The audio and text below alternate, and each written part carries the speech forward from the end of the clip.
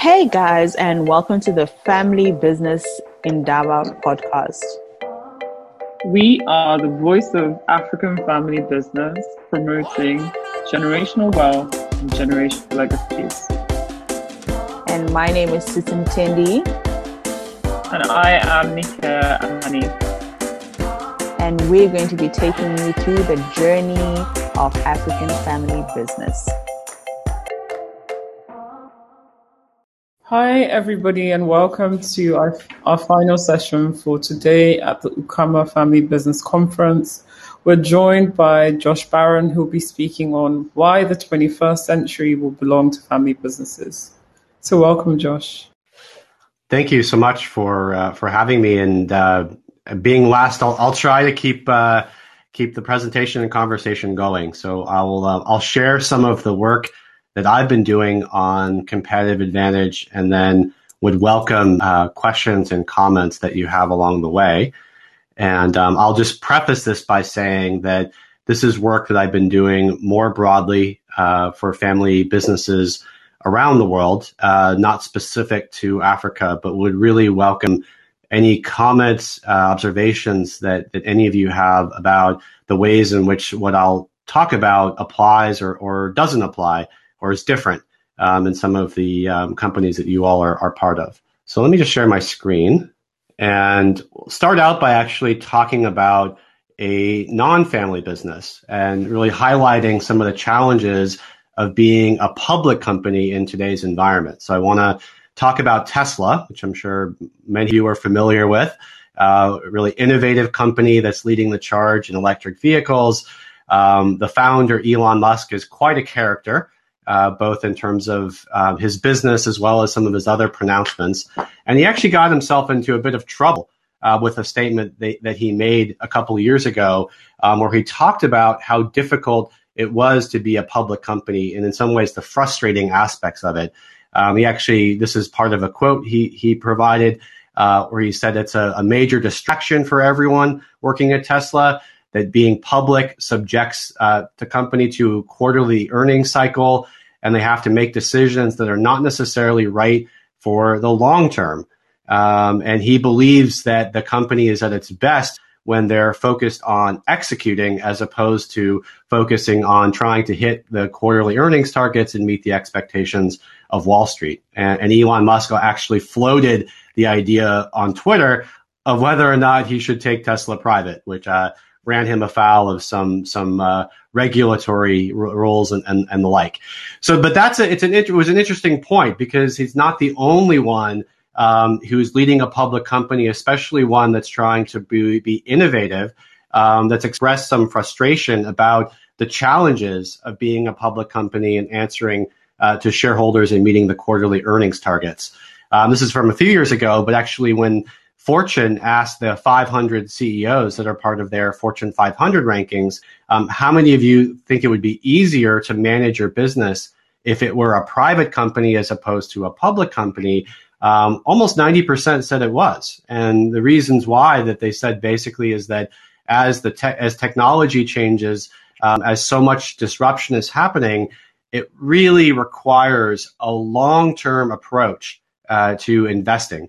And at the same time, public shareholders are demanding short-term results. And if they don't hit their quarterly earnings targets, then they'll hear about it and potentially lose their jobs. And so public company CEOs are really caught in the crosshair. So there's something really interesting happening right now with public companies and some of the challenges that they're facing. And how do we understand what's going on? And to do that, we actually have to turn to an area that I feel has been relatively underexplored. I've been working in and around the field of strategy for most of my career. I started out at Bain & Company. I worked in the US and South Africa and Australia. I switched and worked for a spinoff of Bain called Bridgespan that focuses on doing strategy for large foundations, Bill and Melinda Gates Foundation, Hewlett and Packard Foundations among them, large nonprofit organizations. For the last 12, 13 years, I've been working with family businesses on a variety of topics, including helping them to think about some of the long-term strategy issues that they're facing. I also teach at Columbia Business School, so sort of have some lens there. And one of the things I can tell you for sure from my experience is that depending on what type of company you have, whether it's a public company owned by a private equity firm, a private business, a family business, a nonprofit organization, the way that you approach strategy is going to be very different. But I don't think we talk so much about the way in which ownership actually affects competitive advantage. And so that's a topic that I've been really focused on trying to learn about and explore and actually bring some of those lessons to family businesses for about the last 3 or 4 years. And so how can ownership potentially affect the ability of a business to compete? Well, if you ask if you ask 10 strategists, what does strategy mean? You'll get 10 different responses. But let me give you mine. I think strategy is ultimately about aligning means with ends, about making sure that you're allocating the resources that you have to accomplish your goals. And then ultimately, as a business, if you don't create some form of competitive advantage, you won't last for very long. So strategy is about how do you do that? How do you take your scarce resources, whatever they are, and try to create an advantage over the other companies that you're competing with in whatever sector that you're in? So if we break that down into the two pieces, if we basically say it's about resource allocation, well, then either ownership could affect strategy by affecting the capital, the resources you have available, or it could affect the way that you make decisions, the quality of your allocation, right? So both of those pieces. Now, we break them down one more level. We can think about capital in its three main types of forms. There's human capital, talent. There's financial capital, which is investment. And then there's social capital. What's your reputation? How can you use that as an advantage in the marketplace? And if we take decision making, we can actually break that down into a couple pieces. One is more the operational or management side. How do we run the business on a day-to-day basis? And then the other is the governance side. And here what I mean by governance is that every business has some form of ownership, whether it's a family or a public market or or a government or whatever. How do you intersect or connect the owners, the ultimate owners of that business, to the managers? That's what ultimately governance is about. Okay, so those are 5 different types of lenses or ways that ownership could affect competitive advantage. And I believe actually across all 5, and I'll kind of go through them one by one, we'll talk about the ways in which family ownership in particular can affect both the access to these 3 different types of resources, as well as the way in which these 2 different types of decisions are made. And the important point here, and why I start with the public company, is that as broader trends in the marketplace, as technology changes, as economies change, all the things that are happening around us, as those things affect what it takes to be successful in any business, then we would expect that different ownership models, because they're better at creating different types of resources or making different types of decisions, will become more or less able to compete. And that's really the overall message of the work that I've done, and my belief is that there was a period of time, really the last century, the 20th century, when the things that public companies are exceptional at, in particular, getting access to lots and lots of money, both from debt and equity holders. That's kind of what going public is all about. That was really critical to a period of time of being successful. And the things that family businesses are really good at in many economies and many parts of the economy over that period were not as critical to success. And basically the argument that I would say is that has flipped in the 21st century. And I think going forward, the things that family businesses are relatively or comparatively good at are becoming more and more important to success in competing as a company. The things that family businesses are weak at or potentially weak at are less important. And that's why, kind of going back to the headline of why it is that I believe that this century can, and I hope does, actually belong to family businesses. So let's actually go through and we'll talk about each of these 5 different levers. And for each one, I'll give you some sense as to the evolution of how competitive advantage has changed. I'll talk about how family businesses have the potential to build an advantage. What is the innate or sort of thing about family businesses that makes them better able to exercise or do well in that area?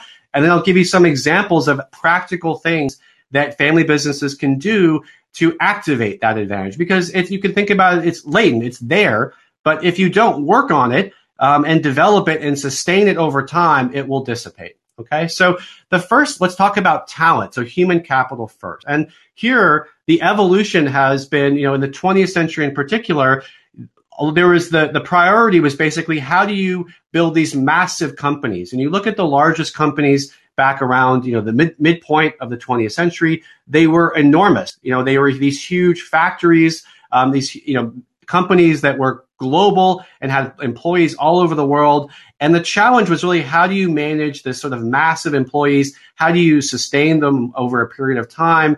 And that was something that public companies were really good at. They had the resources to do that. They had the large training and development programs and all those kinds of things. I think that has fundamentally shifted to where more important than being able to just have the quantity of employees, it's more becoming about how do you attract and retain the right quality. And to do that, increasingly, what you need is not the ability to manage a massive pool of employees in most cases. It's ability to appeal to people's desires to do something that's more than just a job. And I call that a higher calling, right? So the strategic imperative that all businesses are facing is about inspiration. How do you make people understand the intrinsic value of working for your company? And there's some good research that points to the importance of inspiration to attracting and retaining the best talent, as well as pointing to the impact that firms or companies with higher employee satisfaction are doing better. It's become such a critical component of success. Well, this is something I think that family businesses can be quite outstanding at. Family businesses tend to think about investing people over the long term. The employee retention rates of family businesses are quite high. When people talk about companies as having values and the importance of values to wanting to work at a business, this is right down the center of what family businesses are good at. The values, actually, our values come from our families, not from companies. And family businesses are able to imbue those values, their values, into companies and pass those values down from one generation to the next. There's also a very strong loyalty effect that comes working with the owners of businesses. When I talk to family businesses and their employees about why they like working there, you can't get stock options if you went to as if you could go work for a tech startup. Why do you work at a family business? Well, I really like working for the owners. I really feel like I can make a difference. Like I'm connected to this business because I know the people that own it. And lastly, an advantage that family businesses have is the ability to build your own talent pool. You don't have to just rely on hiring externally. You have the ability to train and develop people from a relatively young age, send them to some of the best schools, get the best learning opportunities. You can really create your own pool to be successful. And I'll share for each of these some of the data that I found and some examples. So, here family firms scored significantly higher on culture, worker motivation, and leadership. There's some pretty good data to support that this is something family businesses are good at. And this again is a quote from an actual family business leader. He said the beauty of a family business is that you can invest in your employees and take a long-term view of employee retention. This is a built-in advantage that public companies can never have. Our employee retention, which this company measures very carefully, so blows away that of our competitors. So this is something that the ability to attract and retain and motivate, inspire people is something that family businesses can be quite good at. Well, how do you do that? How do you activate that advantage? First of all, you have to make sure that you're paying attention to that sense of purpose and really instilling that culture, making sure why are you in business and making sure that employees understand that sort of motivation. Pay attention, measure employee retention and engagement. There's some good tools to do that. Invest in building your own leadership pipeline. It's always less risky from a culture standpoint to promote someone from within than it is to hire someone external. But to do that, you actually have to develop your own leadership pipeline, because the worst thing that you want is to put someone that's not qualified in to take a senior role. I oftentimes hear that, well, we can't recruit great people because we can't, provide ownership to them for family businesses that aren't willing to do that. There are lots of ways to provide phantom stock and other things that mimic ownership without handing over actual control. Make sure you play to your strengths when you're hiring non-family employees. It's not about the upside, the stock options, those kinds of experience. It's more about, you're going to come work for a business that has values, that's going to be invested to you for the long term. And then lastly, make sure you're actually building that family talent machine. Be careful about, nepotism in the sense of hiring people that are part of your family is to be expected, but it can't be an unqualified level of nepotism. Non-family employees will run away if they believe that family members who are unqualified are finding their way to senior positions. So make sure you're really investing in creating strong family employees. So that's the first one.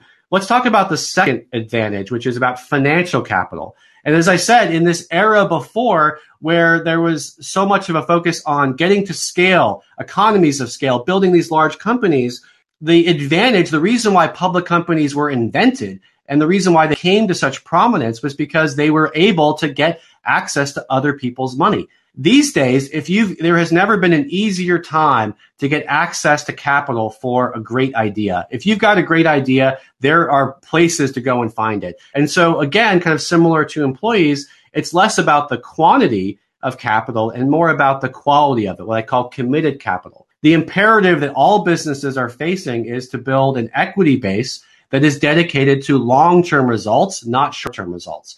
And I found this fascinating when I came across it. There was a study done of public company CFOs, and they were asked, how many of you would destroy value, take an action that you knew would destroy economic value in order to achieve quarterly earnings targets? And almost 80% of them said yes. And I bet the other 20% are probably looking for a job, because the pressure to hit your quarterly earnings targets as a public company is so extreme. However, there is so much value in being able to take a long-term mindset. And some research from McKinsey talks about the way in which having that allows companies that they do have it to outperform their peers on almost every financial measure that matters. So again, this is something that family businesses can be so good at, is having this sort of, access to capital allows you to look long-term.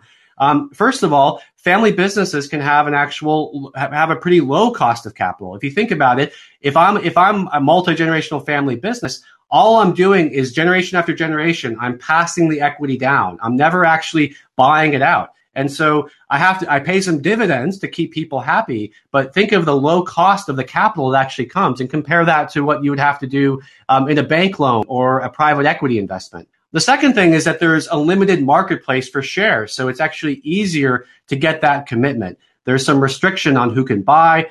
There's some discounts when people want to. So there's a natural way for family members to be sort of put into a position of staying for the long term. Now, you don't want to play that too far. You don't want people to feel stuck. I'll talk about that in a moment.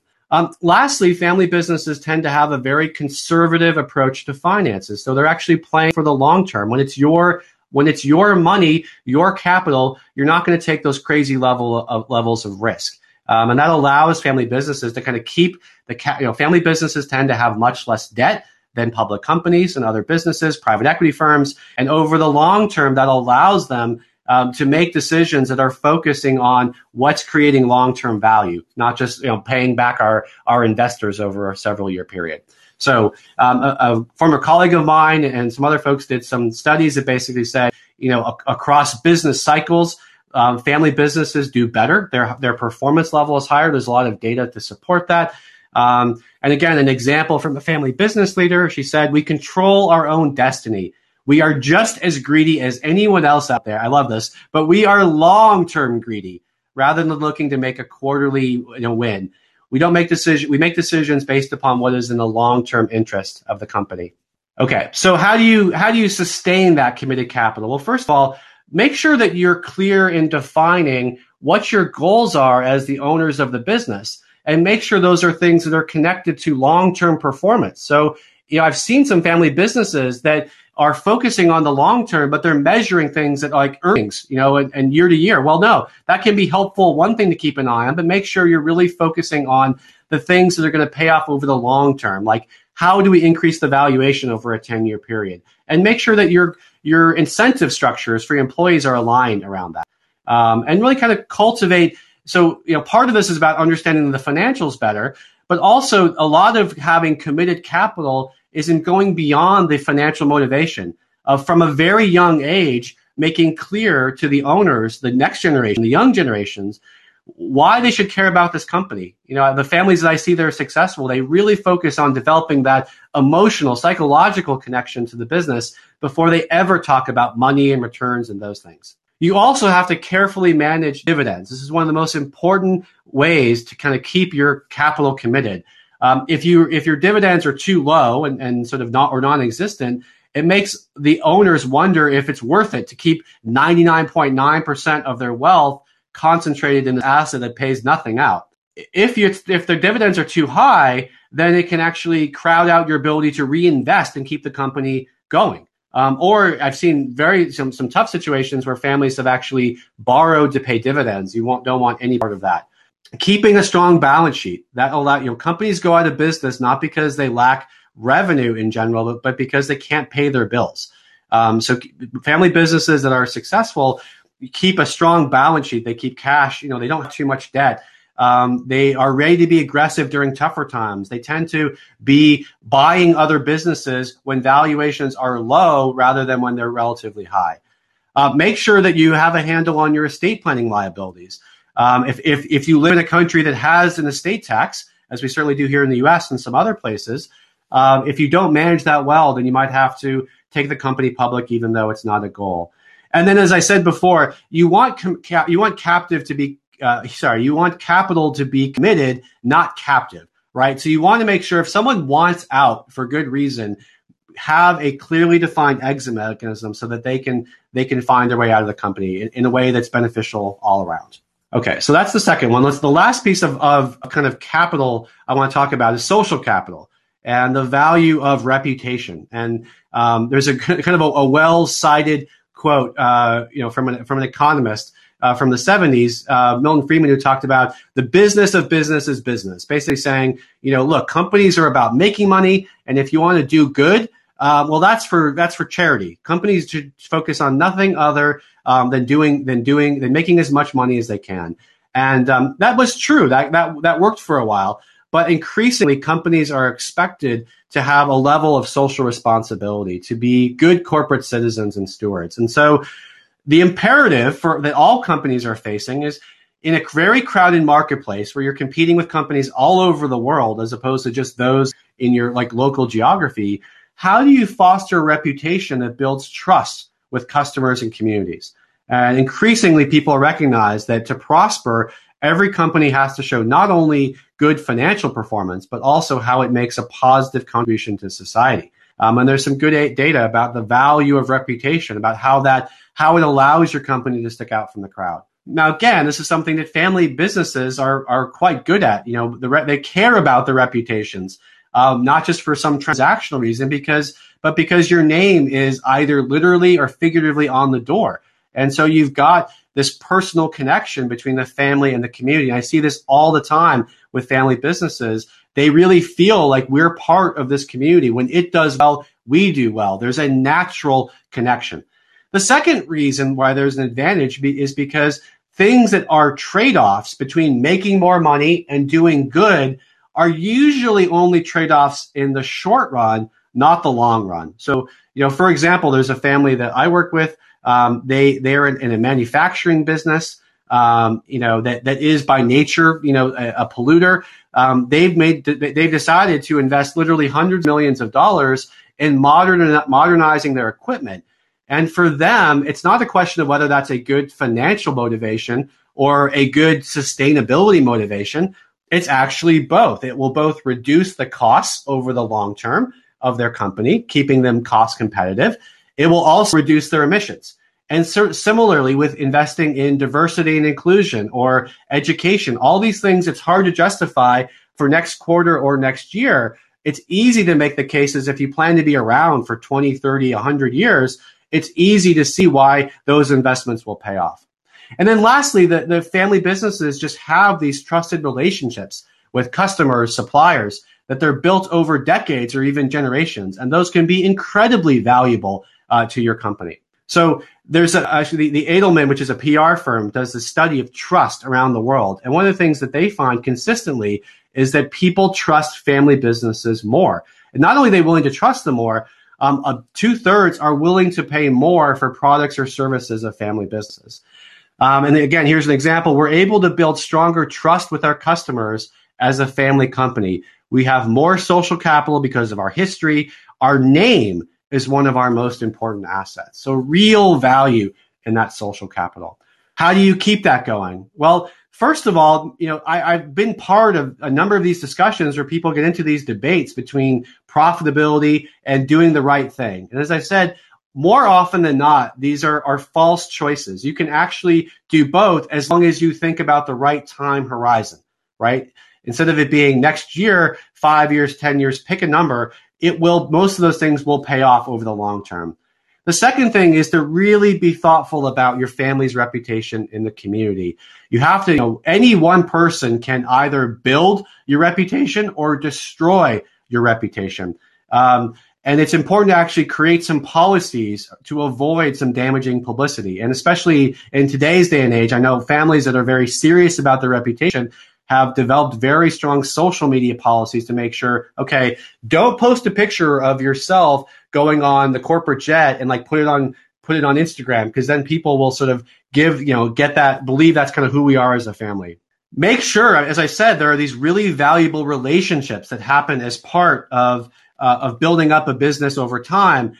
As you go from generation to generation, have a real plan and effort to hand off those key relationships. So, you got this customer relationships that you've spent years cultivating. Are you handing that off to someone in the next generation? And oftentimes it's sort of, when both are family businesses, the next generation is getting to know each other across those businesses.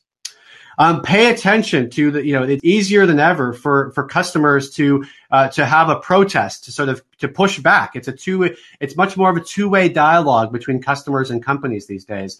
I work with a company in Southeast Asia, and the CEO is actually copied on all customer complaints that come into the business. And the reason for that is, it sounds like a lot of work for him, but he says, look, in the old days, they're in the consumer products business. When someone saw a defective product, they'd send us a letter. Now they take out their phone, they snap a picture, upload it to Facebook or wherever, and now we've got a PR crisis on our hands. So we have to proactively manage those things, get out ahead of them. And then lastly, consider, because family brands can be so valuable, really think about whether you should connect the company's brand to the family. There's sometimes, especially for safety reasons, when it's valuable to create distance. But for example, there's a winemaker in the UK called Hardy's, and they found that highlighting, when they did, they thought they did a whole rebranding exercise. What they found when doing the research was that highlighting the family history, heritage, resonated by far the most with consumers. And maybe it's just because I pay attention to it. I've seen so many businesses that are now branding themselves, wrapping themselves around their familyness. And there's a reason for that. So really think about if that's a good thing for your company. Okay, so we're going to switch gears and talk a little bit about, we've talked about resources, we're going to talk about decisions. And now I'm going to talk about the sort of the operational management decisions. And again, the priority before, like the previous, I'll call it previous century, just to keep it simple, was managing all this complexity. When I went to business school back in the early 90s, we talked a lot about matrix organizations and things like that.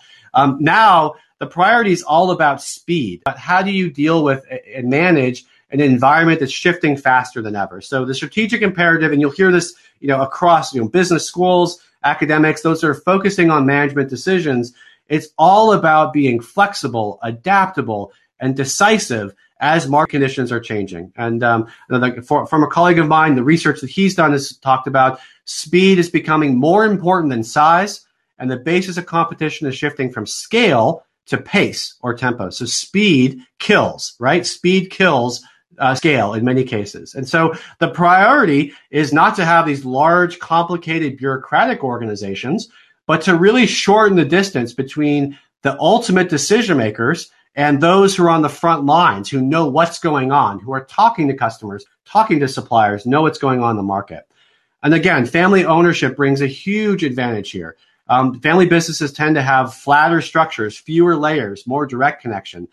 They can commit to big bets faster than competitors. Family businesses are not always faster at making decisions, but you can make the big bet the company decisions because the owners are sitting in the room. They're close by. We can get their approval fast, as opposed to a board of a public company that's focusing more on managing their downside risk, right? Because it's someone else's money that I'm being held accountable for. It's my money. If I want to make a big bet, I can do it.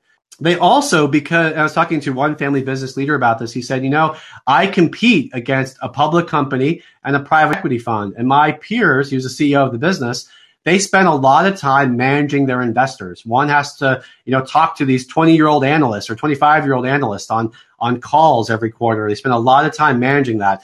The private equity one, he has to really focusing on managing the private equity firm, making sure they're happy with everything's going.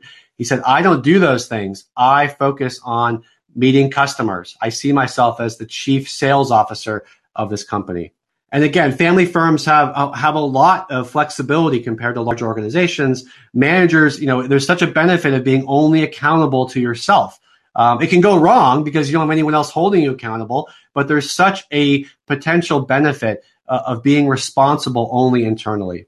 And again, a quote from a company, no matter how large, this is a multi-billion-dollar company, no matter how large we grow, I have a flat organization and deep relationships with managers. That means that any of them can get to me for a decision. Speed of response is becoming more and more crucial, and we are able to put large projects to work quickly. So how do you sustain this ability for pace? Well, first of all, you have to sort of be clear about decision-making and decision authorities. Make sure you actually have effective delegation as the organization grows. Family businesses tend to be much more hub and spoke than org charts. So instead of like the classic boxes and lines that you might have on your org chart, the reality of most family businesses is that information comes in and decision-making comes out. And that can be very beneficial up to a certain point where there's an over-centralization of power. And you have to figure out, how do I delegate decision-making down to people lower in the organization so that not every decision is coming up?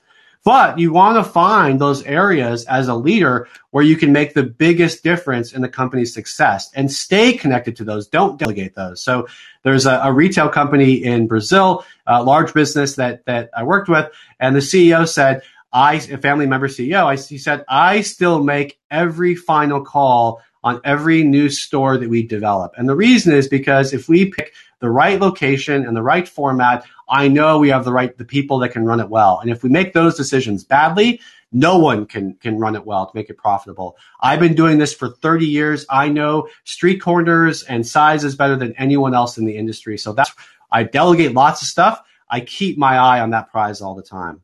Make sure that you invest time to create alignment between the owners and management. So that's really one of the important elements of going fast, is actually to slow down first and make sure that everyone's clear on what are our goals, what are the rules of the game. And once I'm clear on those, then I can go much more quickly and make decisions faster. Making sure that your company, it's very natural in a family business. In fact, it's the most common organizational structure in a family business to have silos. I'm in charge of this business. You're in charge of that business. I'm in charge of marketing. You're in charge of finance. And to some extent, that's a healthy way to create space within a family business. But where I've seen that go wrong is where the company actually gets siloed around customers. So I was talking to one family business, and they said, we would have a set of customers, and they'd get so confused because they'd have one person come in selling these products, and then a week later, someone from the same company selling different set of products. They said, I just want to talk to one person about the range of things that you have to sell. And then lastly, building loyalty to the organization rather than to specific assets. Businesses are going to come and go. If you look at the family businesses that have been around for 50 years, 100 years or longer, for the most part, they really say that we're in business, not a particular business. The business changes over time, and we want to build loyalty to our people, to our mission, to our objectives, less so to a particular business or to a particular way of doing things, because those things are always going to need to be reinvented. The pace of change is probably faster than it's ever been, but change has always been there. If you were, at some point you were in the business of selling, buggies or horse and buggies, that business went away for the most part. Okay. The last potential, source of advantage is about governance. And when public companies came around, the goal was to actually take power away from the owners and give the managers the ability to make decisions, right? And that, in some ways is quite successful. As I'll talk about, in some ways, I think it's been a real failure. The priority now is making sure that the owners are sufficiently engaged in the company to make sure that the managers are actually pursuing things that are in their interests. And that's the imperative that all businesses are kind of focusing. It's called, economists call this the principal agent problem. The principal is the one who owns it. The agent is the agent's the manager acting on their behalf. And the interests of the principal and the agent aren't always in line. And when that's true, the agent, the management team is there day to day. The owners aren't necessarily there all the time. So the managers have more access to information. They're able to manipulate things in worst case scenario to get their benefits. And you actually see this happening where, when we look at executive compensation for public companies, especially in places like the US, it's gotten out of control or scandals, and the reason in part is because managers actually have too much power. There's not an ability of the owners to actually provide any real check on the behavior of the management team. Now, family businesses, this is a different kind of problem. There are fewer owners. Even if there's 200, in some families, it's still a group that you could get together if you had to. They also care about that business. If I'm an investor in a mutual fund, I own hundreds, maybe thousands of companies. I can't possibly focus on any of them. But because as a family business owner, I own one, and most of my wealth is wrapped up into it, the golden goose, I'm going to care a lot more about that success. I'm just naturally going to pay more attention to it. And then lastly, oftentimes there's no distinction between the owners and managers because they're the same people. The owners are actually managing the business. And so the principals are the agents. The problem goes away. And so again, some of the research points to the natural governance advantage that comes with being a private company over a public company. And this, I think, also applies to public companies that are controlled by a family. You still have that advantage. And there's actually research that points to better, executive pay decisions, not so astronomical pay packages and things like that. And this is a quote from, again, another family business owner said, it's our money, it's our legacy, and realizing, instead of just sort of kowtowing to management, we need to be clear and insist that they're focused on our priorities. And that's exactly what that ownership group did. Okay, so how do you activate that? A colleague and I published a book with Harvard Business Review earlier this year. One of the things we talk about is the different rooms that are part of governance. And one of them we call the owner room, which is the place where the owners actually have to play an important role in governance.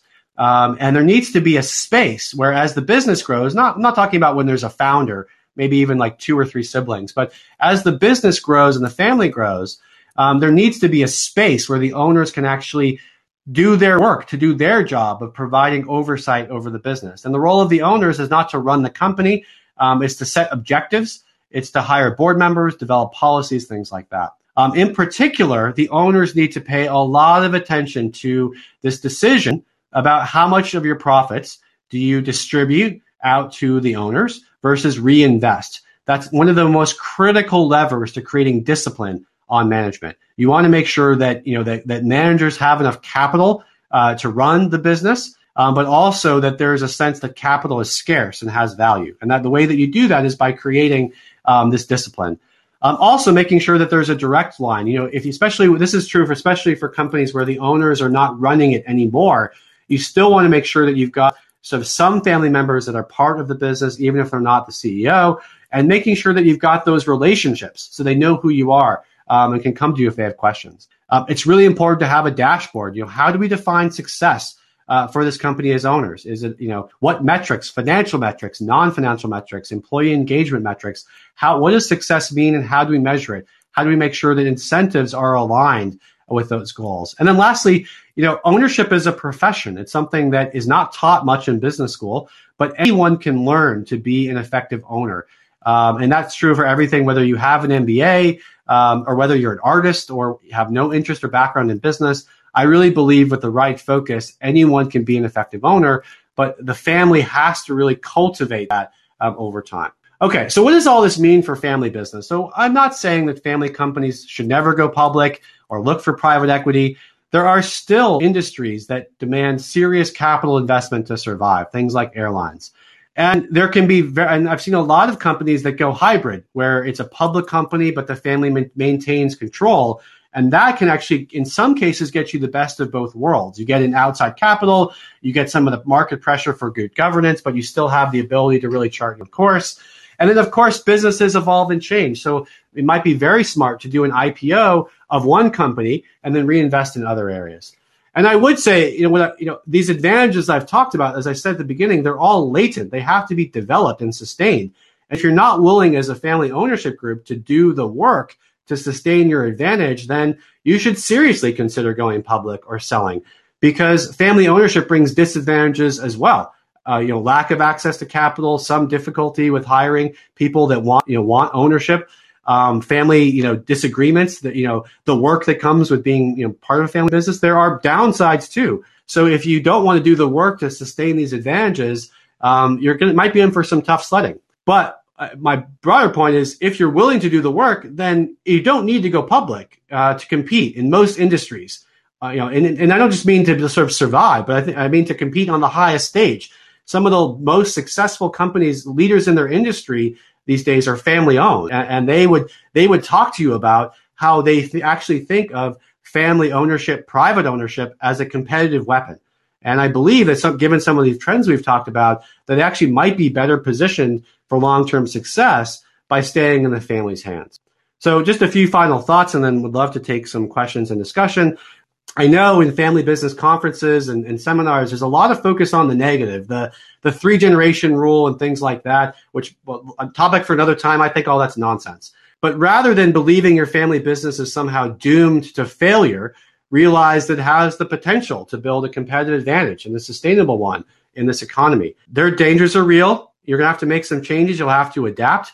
But you can succeed despite the challenges that we all know come with family ownership. And in fact, with a focus on the right areas, I've seen this, family businesses can succeed beyond any others. And the reason why I do this work and why I love this work is because I think that's good news, not just for the owners of family businesses, but for society as well. Family businesses, the data clearly shows they're better employers, they're more committed members of their communities, and overall just sort of, they care more about something beyond the bottom line. And that's why I really believe at their full potential, family businesses actually represent capitalism at its best. And that's exactly what our societies need right now, is companies that are able to not make a hard choice between doing the right thing and making money, but those who understand that over the long term, those two things, for the most part,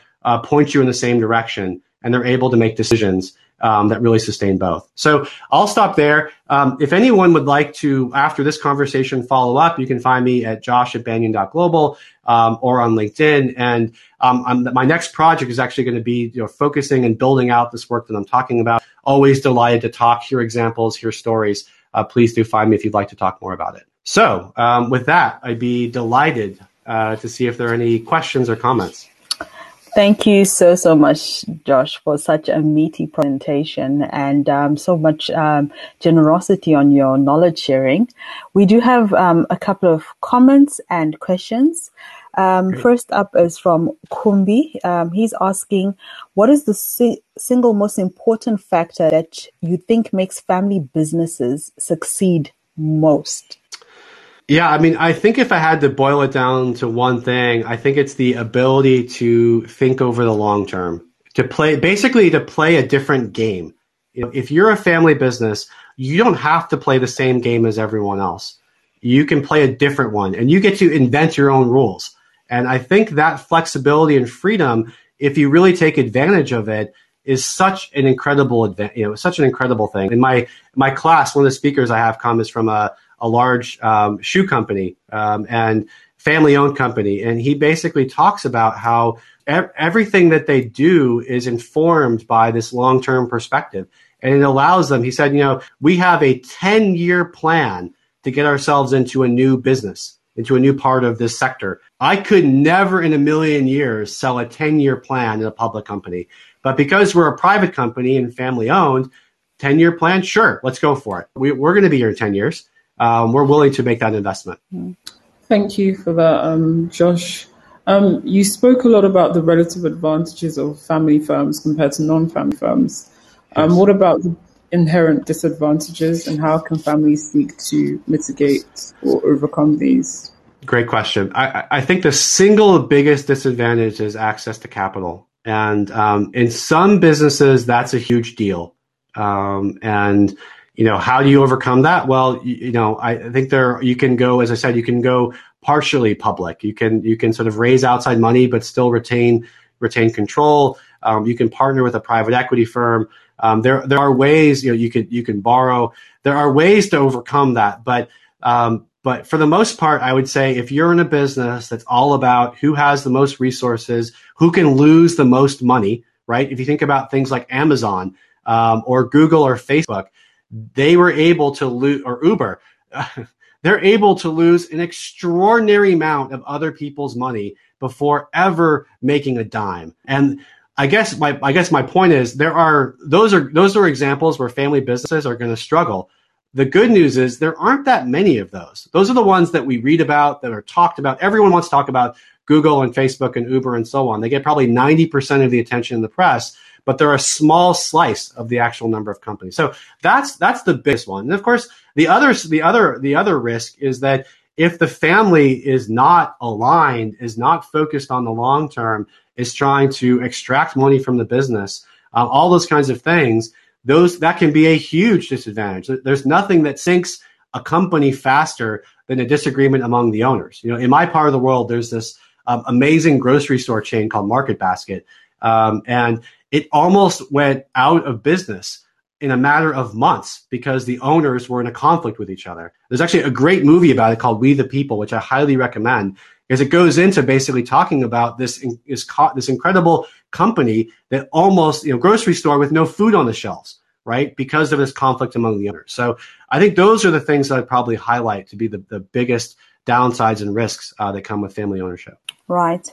And the next question is, as family businesses evolve from being motivated by profit only to one of social responsibility, what challenges do you envisage that they will encounter, and how will they overcome these challenges?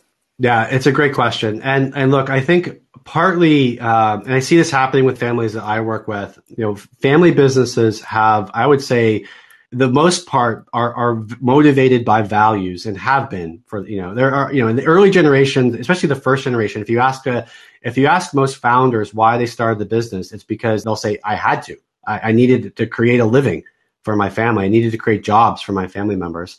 But once you get above that sort of, we're going to make payroll, we're going to survive, it starts to become about something else, about a legacy, about the employees of the business, taking care of them, about the community. And I think what we're seeing is a shift towards a different set of values about environmental sustainability, about diversity, equity, and inclusion. Companies are being judged that way, not just by the outside world, but by the owners, especially the younger generation of owners who want to feel proud of a business. And to feel proud, they want to believe that their companies are doing something beneficial. So what are the challenges to that? I don't think the challenge is actually doing it for the most part. Honestly, I really don't believe it, because I've seen so many examples of being able to invest in diversity and inclusion or environmental sustainability, things that actually, as I said, over that long-term time horizon, they pay off. You can actually motivate. You can actually create that bottom line. So one of the things to work on is to get yourself out of this either or thinking and get yourself more into and thinking. Like, how do we do both of these things at the same time? Challenge yourselves, challenge your management teams to find opportunities to do good and to make money at the same time. A big challenge I've found is that companies are actually pretty good at doing this stuff because they tend to have, strong values. They're not always so good at communicating it and measuring it. And so those, I think, are some of the challenges. How do we actually demonstrate to the next generation that what we're doing as a company is actually beneficial. We're creating great jobs. We are creating opportunities for the, in the community. We're contributing to the environment. We're providing a level of safety. Even if we're in extractive industries, we're in oil and gas. But if we didn't do it this way, our business practices are so much better than some other company that would just be out there to make a buck and leave town, right? So a lot of it's going to be in the measurement of those things and in the communication and in the challenging to say, we can do this. We have to do this. If we want to be around in 100 years from now, we can't have an environment that is completely destroyed. We can't have a workforce that doesn't have a level of educational understanding to support our business. Excellent answer. How can family businesses start planning with a future perspective as opposed to a now focus? You'd mentioned family businesses do have a longer term horizon and know that we'll be in business in 10 years time from now, but they don't necessarily start planning, succession planning, family governance, with a long horizon. So how can they start planning with a future perspective as opposed to a now focus? And how can this be beneficial? Well, I think part of the how you do it is to make the case that it's beneficial. And, look, I think some of the hardest conversations to have are with people who are in those positions of power currently, who like having them, who like the influence, like having the authority. They don't necessarily want to step back. It's a big part of their identity. I think helping them to understand that they are invested, they may have spent their entire life, most of it, focusing on this business. And if you want it to last and succeed, then this is the work that's required. You have to be able to position it for long-term success. You have to think about succession planning, not just the who's the next CEO, but how do we hand off the right relationships from one generation to the next? How do we have the right broader talent pool for this company to take it and be successful? So one thing that I think is really helpful is to actually make the case of what's the why? What will happen if we don't think ahead, think long-term, plan for the future? The other tactic that I found to be quite helpful is what I call working backwards, which is basically, it's really hard to start a conversation and say, okay, you're going to step down and then we're going to step up. And, I know that you like being the CEO, but it's time for you to start thinking about leaving. Those conversations don't tend to go that well. So instead, what you can do is say, okay, we're not going to change anything. Let's just, for this conversation, we're going to freeze everything exactly as it is. Let's talk about where we need to be in 10 years' time, when you are retired, when you're no longer part of this picture, right? So take that kind of off the table, or maybe 20 years, pick a number, right?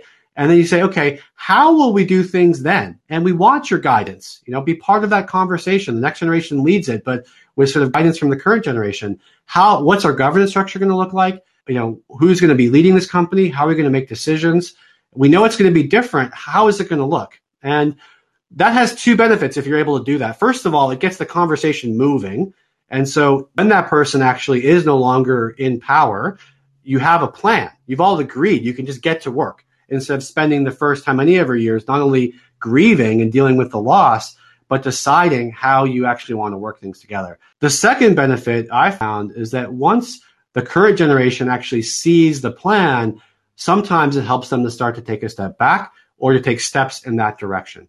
So it's, those are some things I found that can sometimes be helpful. Thank you, Josh. As our last question for this session, I'd like to ask, as families seek to increase globalization, and as we've seen with COVID-19, the world has gotten smaller and smaller, and we've become more of the global village that we've always been talking about.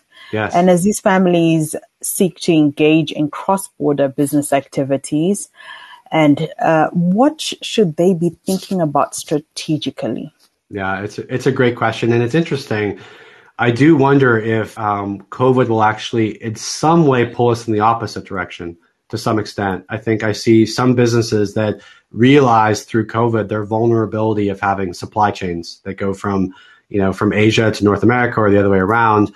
So, I guess first question I would ask as a business is to say, where are the trends going? And, maybe outsourcing, either is your advantage or has been a part of your business. Is that going to change? But if it is, if your business is truly going to continue going down the position of being global, I think increasingly businesses really need to understand, what are we really good at, and focus there. One of the families I work with is in the nutrition business, and they're still manufacturing their products, even though they're not that great at manufacturing. They could find someone else to do that. They're really good at marketing. And these days, it's really about, you don't have to be an end-to-end company. That's the way things were before.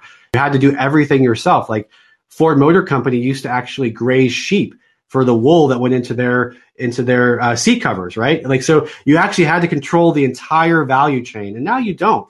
You can really pick your spots. So what are you really good at? Those things you insource, you develop your capabilities. What are the things that you can afford to outsource or partner? So that's one thing that I would really focus on. The other thing is really trying to build up your network. And here, I would really encourage people to get connected to communities, other family business communities, because you have this natural affinity for each other. There's this one family business that I know that they're in the clothing business, and most of their suppliers are other family businesses.